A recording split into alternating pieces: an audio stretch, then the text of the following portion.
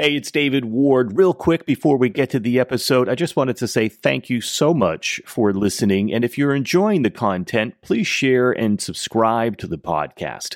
I've heard every time you subscribe, a drummer gets their wings. So please help a drummer out and subscribe. All right, now on to the show. Enjoy. Hey, this is Katrina Chester, and you're hanging with me on Musicians on the Record. Hit it, Dave. Hi, welcome to Musicians on the Record. I'm David Ward. This is the show where we get the musician's story, and I'm really excited. On the show today, singer, musician Katrina Chester is on the show. Welcome, Katrina. Oh, thank you so much. It's really great to know that you're out there doing things like this because the music world really needs it. Well, thank you. My pleasure to be interviewing you. And, one of the reasons I wanted to talk with you today is certainly to talk more about your music story and where that is at today, as well as you're in the middle of making a documentary around your dad, legendary session drummer Gary Chester. Can you talk about how that's going and what's that like for you? Oh, it's loaded. It's loaded. He passed away 30 years ago last August. And, besides being a session drummer, he created the system, The New Breed.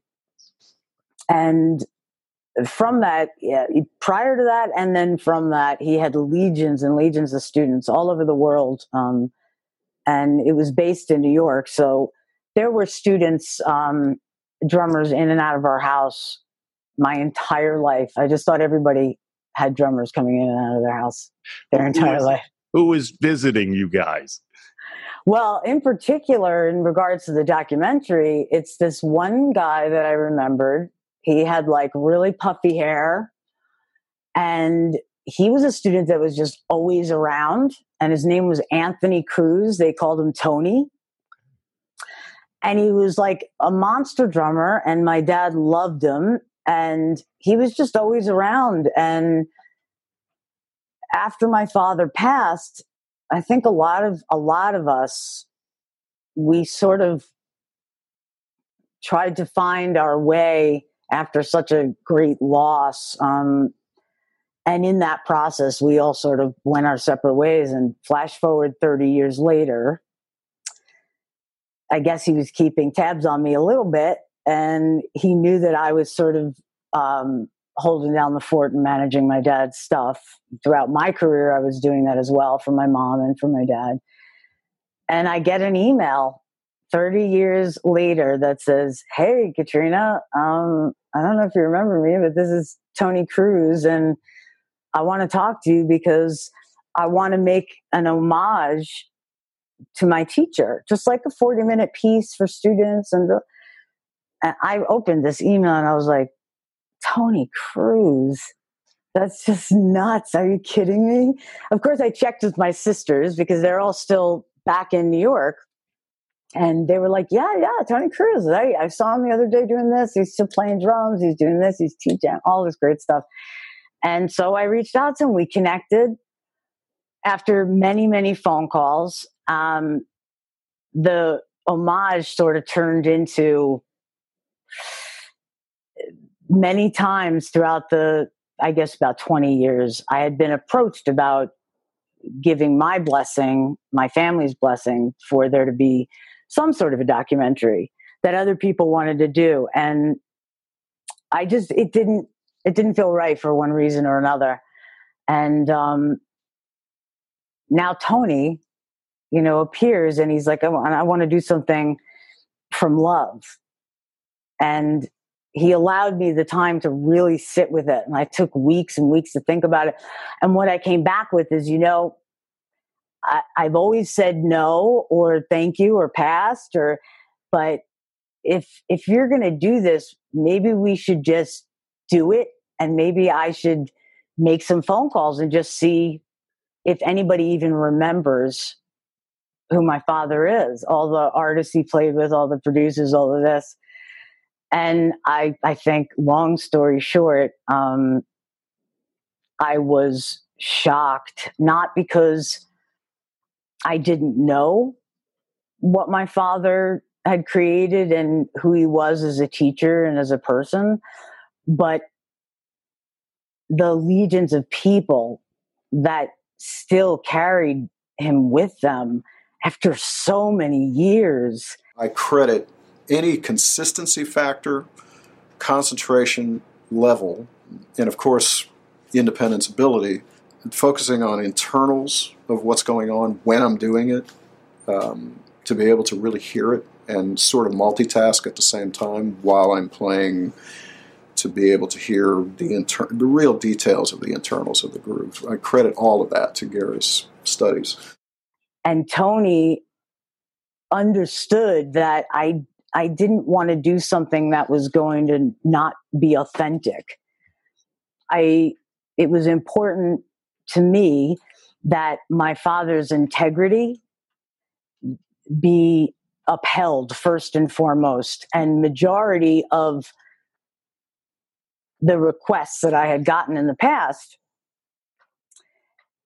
it probably was me. I was probably just gun shy, but they were much more about making a story. And there's no story to make because it's already there. Right. And so it's kind of just about being honest and tapping into how vulnerable you could be as an artist, how vulnerable I can allow this to be, how vulnerable Tony wants to be. So after a couple of calls, we sort of looked at each other when every one of my phone calls were picked up and met with either tears or just gracious love I got back. And we just sort of looked at each other and said, I think we got to do this. And he's like, I think we got to do this. And we have a running joke because it does. Yeah. It's bringing up a lot. It's very multi-leveled because he's not just my dad. He was a teacher for me from the time I could remember. I mean, 2-3 years old. And it was equally emotional and is equally emotional to Tony, along with many, many other people. So it's like we're all on this trip together. And being able to do this, being in the music industry, as I'm sure anybody listening that is in the music industry, and of course you, Dave, everything is about productivity. It's about the bottom line, and it's about what can you do for me? And there's nothing wrong with that. That's what it is. It's the exchange. I personally have lived my entire life under those circumstances, being a singer and record deals and touring. And I really wanted a break from that. So the fact that I had reconnected with somebody that's known me since I'm like this big, and he was like, this is all about love. And if this ended up in a library somewhere and a kid did a book report on it 50 years from now, then I really feel like we're paying forward and showing people like what this man has actually done for so many people, and how he's like we all are at the same time. This isn't about like making somebody sound great. It's about like being human, being a drummer, being a dad, juggling this, juggling that, and then hanging out with Burt Bacharach and Dionne Warwick. And I mean, those things, it's like a multi-leveled thing. And sometimes Tony and I just look at each other, and the running joke is I just say, oh, you're a fucking asshole, Tony. You're fucking, because it's just running me through this, and I'll be like, okay. Yes. All right. Okay. We do this. And we're just, my term is that we're holding space for each other as we sort of walk this road. And you know what, David, the journey is actually good enough. So I'm okay. Like, I'm not worried about tomorrow with this. This thing has been mind blowing. And that's kind of enough. So Tony and I partnered. We formed Guruji Productions. And about 1 year and 4 months ago, we started filming. We thought we would film like 10 people. We're up to over 100. It's incredible. So interviews with other musicians, with students of your dad about your dad. And even people like that were influenced by my father, but weren't direct students, like one of my favorite drummers in the world, Steve Gadd. Yeah, sure. Great. Yeah. There's some B-roll footage of Tony picking me up at the airport in New York and him saying, "Oh, hey, partner, what's up?" "No, nothing, what's up?" He's like, "Well, you might want to get a good night's sleep tonight because we got Steve Gadd in the morning." Man. And I was like, I mean, that was just, wow, man. For me, I don't geek out about a lot of people, but man, it was incredible. And he sat there just going, wow, look at these credits. Oh, I remember meeting your dad in the studio and he gave me my first jingle or one of my first jingles. And my mom remembers my dad taking my mom to some little club, I think in Westchester or something, early on, and saying, "There's this drummer out there, man, and he's going to be a fucking monster." And my mom says, "That was Steve Gadd." So yeah, it's people like that. It was a build. So I think our wish list was Burt Bacharach and Dionne Warwick, and we were we're very real about this. So we're like, in a perfect world, maybe they would remember him and maybe this, but we were doing students and we were doing like Bobby Rydell, which was just awesome. Amazing. And Sissy Houston we did. And like, I think I have a little list here. Yeah. Kenny Aronoff. I was playing in New York City with this band, this fusion band. And somebody hit me to Gary Chester. You should take lessons. I'd already been studying with Alan Dawson. I practice 8 hours a day. And I'm trying like, oh my God, I got to try to sound like Billy Cobham and Steve Gadd and Steve Smith. And oh my God, I mean, I'm way behind, not to mention Bonham and everybody else. Like, how am I going to catch up to these guys? I was playing Beethoven's 7th timpani 5 hours a day, working on my technique. Now what was I thinking? And I'm freaking out. I hear about Gary, so I go take a lesson with Gary. They just said, "No, he's great, man. You gotta take a lesson with him." I said, "Well, I'm already studying with this guy, Alan Dawson." Says, No, you gotta study with him. This guy's got something different. So I call up Gary. It was like talking to the mafia. Dude, hey, who's this? It's Kenny Aronoff. Says, "Hi, Kenny, what do you want to do?" I said, "Oh, I heard about you. I want to take a lesson." "Sure, kid. That's what I got. When are you available? We figure it out. Come down there." Guy completely cracked me up. I loved him immediately. It was this little guy, Italian guy, smoking a cigarette. He's got glasses on. We sat for hours and hours with Hal Blaine.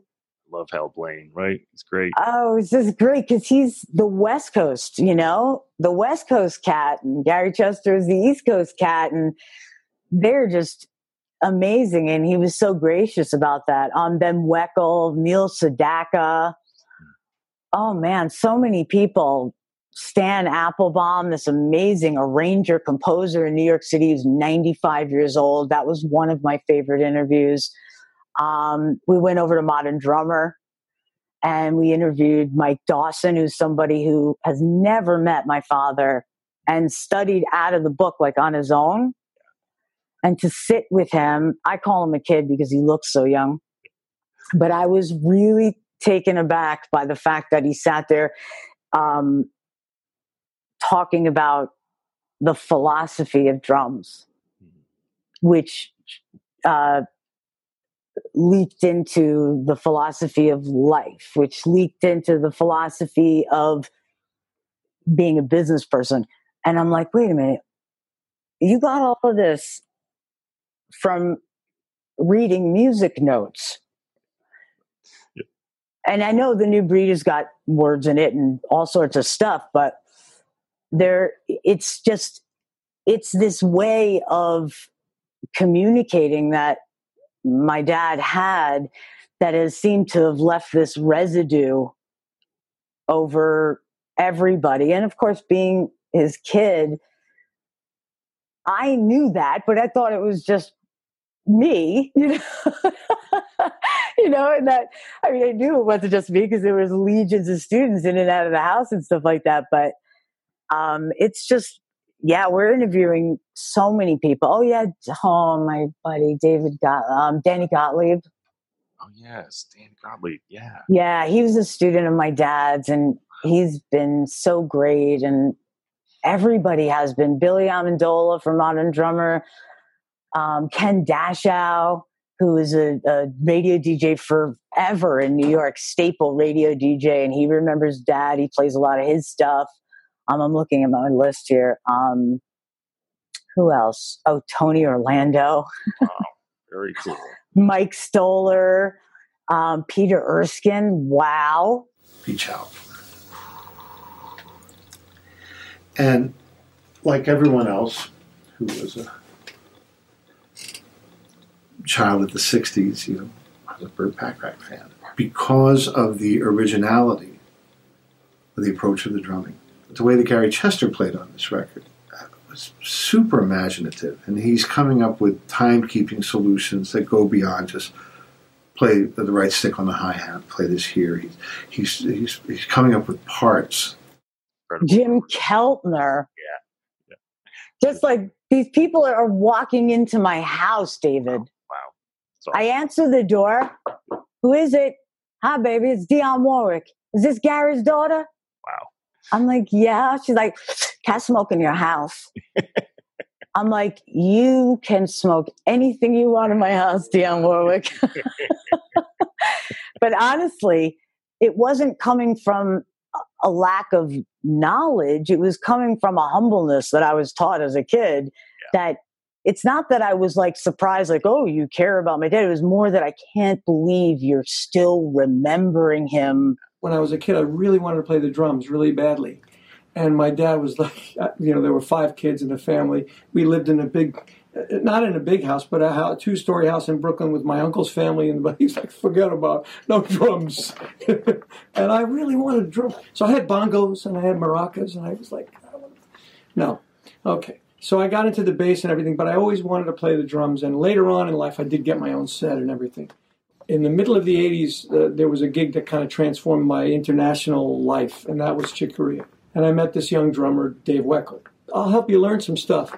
And I had my sticks and my pad, and I bring them on the road. I always felt like I don't have enough independence. I don't, I have independence on the bass, but there's a lot of synergy and a lot of stuff that happens, and it's different. The drums are the most incredible polyphonic, independence-oriented instrument that exists. So he said, you got to get this book. He said, I studied with this guy, Gary Chester, and changed my whole way of thinking. I said, really? So I got it. I still have my book, see? Here I was on the, one of the most important gigs of my life, playing with Chick Corea. I'd be in my hotel room with this book on the bed. I had sticks, my left and right feet were on the floor for the hi-hat and the bass drum, and I had my, and I had my hands for the snare and the hi-hat or the cymbals. And he had me, it was crazy. I would work on my limbs and, okay, I have this rhythm here, this rhythm over here, there's 4 rhythms. Then it was like, okay, now you got that, okay, that's pretty good. Now you got to sing this other thing. We're getting the picture, Katrina, of who your dad was, but for those people who may not know who Gary Chester was, can you sort of, I just went down the discography, and I'm like, you're right. I had the pleasure of interviewing Hal Blaine and his discography, but Gary's discography is incredible. The Coasters, The Lovin' Spoonful, Van Morrison, Brown Eyed Girl. Jim Croce. Oh man, all of those songs with Jim Croce. Tell us about your dad for those who may not know who Gary Chester is. Gary Chester is a little guinea from the Bronx who wanted to be a drummer, and his dad wanted him to be a barber. They were immigrants. And so in order to play in the alleyway on boxes, my grandfather would tell him, learn how to cut hair, and then you can go back there. And so my dad would listen to these like transistor radios and play drums back there. And however crazy this sounds, it is totally true. At 13 years old, in the 8th grade, which I think is 13 years old, he ran away from home to be a drummer. Wow. Where'd he go? Well, that's part of this discovery, Dave. Okay. This has been pretty wild because, I mean, not asking those kinds of questions, you just would never have known. So the more investigating that we did, I was calling everybody and anybody that I knew. We pieced together that my father ended up with a piano player. Oh, what was his name? Oh, wow, it's really escaping. Oh, Clarence Prophet. Clarence Prophet is a piano player that was originally from Chicago that moved to Harlem. So we're talking like a man in his mid-20s at the time. This would never happen today, right? Right. And little Gary Chester comes. He's in the 8th grade. 13-year-old kid. Yes, and he's sneaking into jazz clubs and he wins the. He's like, I think there's 3 winners or something like that for the World's Fair. Gene Krupa. Oh, sure. And Gary was one of the winners. Wow. At that age. Yeah. And then he runs into Clarence Prophet and he moves in with him. Wow. And so Gary Chester's living with Clarence Prophet, and Clarence Prophet, I mean, there's so many bands that Clarence Prophet has played with, but I'd rather everybody just Google Clarence Prophet. You can find him on YouTube. And he took my dad under his wing and he started playing jazz. And from there, he went on the road with a trio, the Milt Hearth Trio. Really good. And he's just this young guy, and he's really doing it. He's touring and he's traveling around. And I guess it was like the mid-50s. He started getting commercials. Just commercials, dog food or cat food, beer and stuff like that. And around 59, 60, around then, he gets called in because Panama Francis can't make a date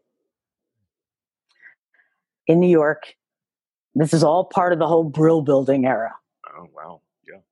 Okay, so if anybody doesn't know what the Brill Building is, back in the 50s, 60s, 70s, there was one building that was a one-stop shop. And it was literally proposed to me by like Jeff Barry and Mike Stoller, and all of these like engineers that were working at the time and producers at the time, that the first floor you'd walk in and there would be like an assessor. What do? Do you write music? Do you play? Do you sing? Okay, we like you. Go to the second floor. And it was writers. If you're an artist, then you're getting songs and you're writing with them. And then if that works out, then you go to the third floor. It's a manager. I mean, I'm being facetious because I don't really know what the order was, but you would just keep going up and up until you had a record deal. And the next thing you know, you're making records. And the Brill Building was this historical landmark of artists like Neil Sedaka and Carole King that are writing these songs. They'll write them in one room, go upstairs, rent out Mirror Sound. The best studio players in New York City at the time would be called for these sessions. And once my father went in to sub for Panama Francis, it went so great that it never stopped. And the next thing you knew, he was doing 3 to 4 to 5 sessions a day. Every day, from Brown Eyed Girl to Twist and Shout to, oh my word. The Coaster. Oh yeah, Sugar Sugar by the Archies. He was working with people like Artie Butler Artie Butler, an amazing, amazing artist in his own right, but also like he started as an engineer. These are people that without these people, we would never have gotten the artists like the Coasters and Jay and the Americans and the Drifters. Oh man, so many. I mean, I really need to be having a list in front of me when I do interviews. So I hope you'll forgive me that it's great. I'm so inundated. You do? Yeah, I got a list. Yeah. Once he started, it really didn't stop. And I mean, same as Hal Blaine, 3 to 4 sessions a day, to the point where Dad and like Bernard Purdy and who's that other wonderful guy that Dad loved so much? Yeah. Louis Bellson? No, he was the session guy that, oh man, what was his name? Buddy Salzman. Okay, the world needs to know about Buddy Salzman. Yeah, so Dad loved Buddy Salzman, Buddy loved Dad. And in this day, this was a time of camaraderie. This is a time when all these cats would get together, all these drummers, and they all had all these sessions, and they didn't want to be lugging their gear or have the radio registry people lug their gear. So they all would donate a kit. Like Gary, my daddy, would donate like 2 or 3. Bernard Purdy donated like 2 or 3. And all these drummers would donate kits, and they would stock them and store them in Mira Sound, Bell Sound, all the studios where all this stuff was going on. And they would share and use their equipment. And if one cat was in the middle of something and he had another session, another cat would come in and they were too busy to be competitive. And there was enough work for everybody. And it was just like a loving family. They hung out together. They got stoned together. They drank together. They were grateful. And they knew what it took to be able to sit in that A chair. And this rhythm section was called for everything. And that was people like Gary Chester and the bass player. Billy Psycho was on guitar. I can't remember, but this is all the stuff that's in the documentary. Right. You got to watch the documentary. Yeah, you got to watch the documentary because it's sort of, Denny Tedesco's a friend, and he did the Wrecking Crew. He's Tony Tedesco's son. Tommy Tedesco. I'm sorry. Tommy Tedesco's son. And he's going to interview me for the documentary because we thought it would be really cool to have somebody else that knows what it's like to grow up with somebody like that. Yes, exactly. And he did the Wrecking Crew, and we compare notes all the time. His dad and my dad, and I'll call up Hal Blaine and say, when you did this, like, what's something like my dad would have done when he did this? And he'd be like, we didn't give a shit. Like, I wanted this to happen. And so then I would say, Gary, you do it. And Gary would say, you do it. And then we would get this person to do it. And I think that's what I love the most about this whole discovery is when I entered into the music business, not entered in it, but when I started to actually see a little bit of success, it already started to build up that there needed to be somebody that was doing better than somebody else. It just, the vibe I'm getting, Dave, about that era is that it just wasn't like that. Right. It was about the song. It was about the lyrics. It was about the entire story. And if you're there to be seen and heard, you're probably not the right cat for the session. Right. Yeah. And man, I love that humbleness. I love that you're a bigger star to me when you can devote and sacrifice for the big picture. And I think my dad was really tapped into that. Yeah, to serve the song, serve the music, and especially, as a drummer, that's something that I've learned from so many drummers. I'm sure your dad thought that way as well. So yeah. From your experience with him and some of your research, I'm sure, do you know, or maybe you had conversations with him, what inspired him to write The New Breed? the independence part of it, the fact that at that time in that era he could be doing something like Franti and Taishi and then have to go to Van Morrison, to then have to go to Patti LaBelle, to then have to go to Jim Croce, to then go and do a Pepsi jingle. In order to be able to stay in that A chair and be a part of this kind of rhythm section, the quality of players in this rhythm section. I mean, Burt Bacharach looked at us during the interview and said, if Gary couldn't make the session, I moved the session until he could make it. That's pretty amazing. I mean, Yeah. I was just, I mean, where do you go from there, right? So I think what inspired him was less about you need to cross over, you don't. I mean, he didn't believe in crossing over because he felt like it short-shifted you. You could be more open, you know, you could be more fluid.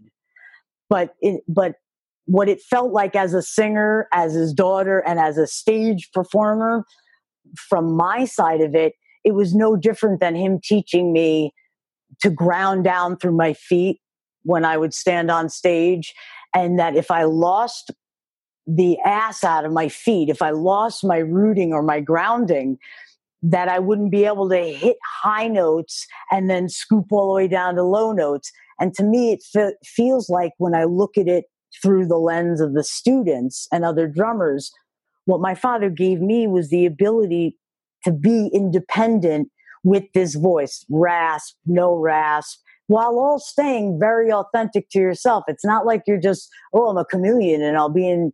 All of it has to contain integrity. And if you can lock into that place, you could be a successful studio drummer. And that was really what it was. How does Gary Chester, how does Hal Blaine, how did these people do that? It was because it's not like it is today where what kind of drummer are you? Oh, I'm fusion, jazz fusion. That's it. Just jazz fusion. Oh, I'm just metal, or I'm just, rockabilly. He believed that when you're sitting in that groove, when you have that groove, when you have that shit, that you should be able to just take off, man. And that is really, really true as a performer. Because whenever I would try to hit notes, I sucked. Whenever I would try to reach for something that I was thinking about prior, I could just see it in footage, where my neck is up and I'm like, I understand where she's going, looking at myself, I understand where you're going. But the less it really is, the more. And if you listen to my father's playing on all those tracks, there's nothing like, It's all spacious. And it's allowing the singer and the lyrics and everything to have a deeper meaning if you're a cat that can connect to that deeper meaning. If you're not, then it's just a great pop song and that's cool too. But I think to answer your question, that fluidity in life, being able to have that groove but still play anything, anytime, and faster isn't necessarily better, louder isn't necessarily cooler. And why are you doing this? Ask yourself that question. Why do you want to be a lead singer? Why do you want to be a drummer? What is this about? Who in you is up there doing this? And what are you giving people that they can't get somewhere else? And I mean, at 5 years old, to hear my father say you need to eat, sleep, and shit music, it's powerful stuff. I mean, you can't come out the same 5-year-old kid, playing with Barbies. Right, exactly. But it was hard. I'm not going to lie. He was a real, any student will tell you, man, he didn't hold any punches. He would that sucked. It's horrible. Do it again. You're wasting my time. Get out of here. I heard him kick students out. I heard him be absolutely horrific, but you never felt that the love was gone, ever. He had this amazing ability to allow you to feel loved at the same time as he was telling you to go fuck yourself. It's the only way I can describe That's a skill it. right there, right? That is a skill, right? Yeah. My partner, he's actually here. I would love for him to say hi to you. Would you Sure, mind? please. I'd love to. Who is your partner? My partner is Anthony Cruz, Tony Cruz, that little drummer. Yeah, all right. I was 5 and 3. Yes. He'll tell you about the first time he met me, and Please. he was, walking into Gary Chester, who didn't take kids. And the uniqueness of Tony is that he got Gary Chester prior to Dad sitting down and going, I'm going to write a book. It wasn't even his idea, How do you be a studio player? Fluidity, independence, and the challenge of good is just not good enough. You always have to strive to be better, but not because there's an end result to it, but because that's where the creativity really comes out. And Dad practiced a lot of this shit on Tony. This is the guy that I was telling you about in the beginning. My name is Tony Cruz, and I'm the proud partner of Katrina Chester, and a sister from another mister, if you will. Got it. As Katrina said before, I met her, I was 9 or 10 when she was 5, and Gary loved her and adored her, and said, "This is my baby," and listened to this commercial she just did, and was it Linden's? I always called it Lender's Bagelettes. It's bagels. Wow. And she did her first. Well, I don't know if it was her first one, but it was. It was a national commercial. 5 years old. And you studied with Gary, correct? You were a student of his. I was a student of Gary's for 10 years. Wow, 10 years. Yeah. How did you meet him, and what was that first lesson like? Well, I met him. My mom's best friend had a daughter who was studying piano with a guy named Billy Costas, who was a studio musician in New York City at the time. And my mom asked her friend to ask him about a drum teacher. He's like, "You got to call this guy Gary Chester." And so we did. We called him, and he's like, "Look, I don't take young kids, but come, I'll meet him." And I went, and I was very intimidated because he looked like Charles Bronson, as you know, and all that kind of stuff. And but he was very, again, as Katrina said, he was a loving guy, and what he did with, again, looking back, hindsight, it was genius. He took another young guy my age and created this kind of competition thing, so that we were practicing our single and double stroke rolls and would have to come back and we would all play them. And it really made me go home and want to practice. If he were still here, would there be anything you guys would want to say to him? Yeah. Here's my belt. Can you see my belt? Probably not. It says bullshit. This is his belt. He would wear this all the time. It's because he didn't like bullshit. We're laughing because this is one of the things we ask everyone at the end of the interview. That's funny. That if you could say something to Gary Knight right now, what would you say, right? And we've gotten an array of things where people have broken down into tears and all those kinds of things, right? So, I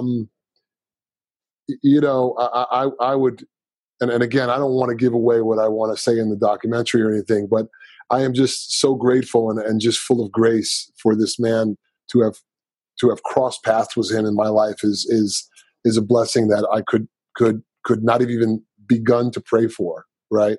And it happened to me, little old me from the Bronx, right? And so I honor that. I love that. I miss him. I feel like he's kind of watching over sometimes, and I think he's had something to do with this coming together. We've had these little experiences. And boy, let me tell you, he's great to listen to. When you become a listener, right? When you become like, you can listen to the drum track only or the violins only or whatever, and you listen to what Gary did on his records, man, did he leave us a body of music, right? Rhythmically, right? And melodically in some ways, but rhythmically mostly. I thank him on behalf of the world for that, and the Burt Bacharachs of the world for that,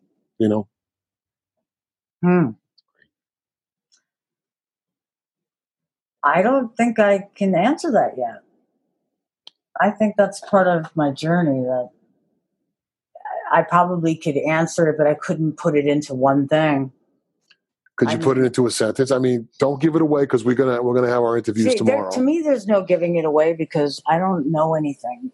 So if I said something now, I would probably say something different tomorrow. Okay. But like, I don't have an agenda. So what would I say to him if he were here now? Here's the phone. Hey, Katrina, it's Dad. Hey, your dad wants to talk to you. We're in the middle of doing this documentary. He just wants to say a quick something. What would you say to him?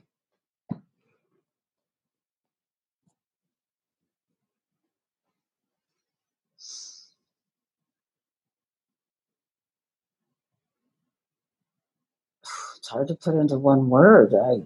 A sentence? I mean, I wouldn't say to him, Not what I miss you or love you, because I feel like he's here more than ever. My things with him would be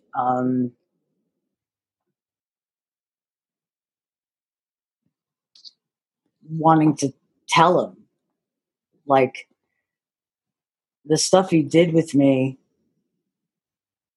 I really fully am unmasking, and have been for 30 years since you died. And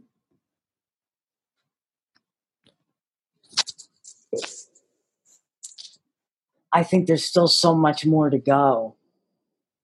And I understand as a grown-up now how so much of what you did just didn't land right. And it didn't land right to everybody. And, personally, I hope that he's okay with that. And I hope that, his family life and the things that he maybe would have done differently could be seen through the light of practice, and not through the light of like being a perfect dad or being a perfect drummer. Like, I wish I could say that to him, like almost say, you're good, and he never really cared what people thought of him. He was a straight talker, and like we started, he had that remarkable ability to insult you, and then you would book like a double lesson. And you weren't really sure why. But because there's this giant hole in wise eldership, he fulfilled this thing. And there's nothing wrong with the people out there that met him and didn't get that.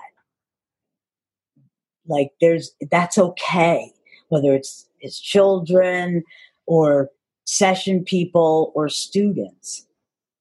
It almost seems like he was there to serve a purpose for everybody individually, as we all are. And if you didn't get it, it's cool. It's all right, because it's being fed to you in some other way. So, like, Gary's not the be all and end all here, but the stuff that you carried, Dad, that's what I would say. The stuff that you carried, I get it. It's fantastic. This has been an incredible interview for me. When is the documentary coming out, guys? And you tell me. Okay. So still a work in progress. I mean, we don't know. But it could be longer. It could be shorter, right? We're on this journey, and we've met amazing people. And if someone amazing comes that could help us do it in 6 months, great. Yeah. But the bottom line that you need to know is that we're not going to get it out unless it's right. And you know what? And in the right word, we need to just feel like good to some extent, but we also have to pull a Gary and say, fuck it, because we're not going to make everybody happy. And it's not going to be everybody's story about Gary, but we're doing it, and we're going to do the best we can to try to put what's in our heart out here. And no, there's no such thing as perfection, man. And if we go down that road, then I might as well be making records again, for major labels. Maybe when the movie comes out too, you'll re-interview us, or you'll help us get the word out. That sounds great. Yeah, well, I definitely want to at least say that I think the fun part about this is that, once again, it's a collaborative effort here. So, like all Gary Chester family, drummer things, we want this to get out to everybody, and we're going to be doing crowdfunding. Great. To try to push this along quicker, or just make it that what's in here and here could come out quicker. So we shortly are going to be releasing a little trailer that we're going to make available through Gary Chester's Facebook page and YouTube channel and Vimeo, and we're in the process of building a website for the documentary. You'll be able to get in touch with anybody in Guruji and in the production company, because not only do we want everybody to be a part of it, funding wise, of course. I mean, everybody needs that help when you're not going the traditional route. I mean, that is just what it is today. And we're kind of happy it's that homegrown thing. But also in terms of there are many more people out there that have footage, audio. What about voicemail? Voicemail tapes. Sure. Of Gary leaving an answering machine voicemail. Pictures that you don't think we have. This is about you too. This is about all of us. So anything anybody has memorabilia-wise, or in the studio from the Brill Building era, or during session work, commercials, jingles, please go to my father's Facebook page. It's facebook.com/Gary Chester the drummer. And just PM, private message. And it's everything has been returned to everybody. So if you send it to us, we scan it really high resolution and we get it to you immediately. And we don't mess around with that sort of stuff. And you get all the credit you need, whatever it is. But I as his daughter, maybe we wouldn't use it in the documentary, but if there is something out there, man, we would love it. And we would love to involve you all in this process, because that's the really cool band type feeling that I think Tony and I are digging about this. So that, and when the crowdfunding starts, we would love for that. We're going to have giveaways and all sorts of fun stuff, man. And we've got some real genuine interest. Katrina might even give a manicure or something. We're going to do something silly. Manicure by Katrina. Yeah, look at that. Do you want a manicure by me? I don't think so. There's not a lot going on there. She does make a hell of a coffee, too, let me tell you. I did make a good latte. She makes a good latte. I do. Thank you so much. Well, you know what, guys? I feel like I have gotten a drum lesson, life lesson from Gary Chester today. That's great. Chester and Tony Cruz, thank you so much for being on Musicians on the Record today. Thanks for having us. Well, thank you for looking into Gary. I really appreciate it. Very cool episode. What did you think about that? We'd love to hear from you wherever you're listening from in the world. And if you enjoyed this episode, please subscribe to the podcast and share it. And if you want to watch this interview, there's a video too. You can check it out on our YouTube channel, Facebook, Instagram, and our website, musiciansontherecord.com. Until next time, I'm David Ward. Thanks for listening.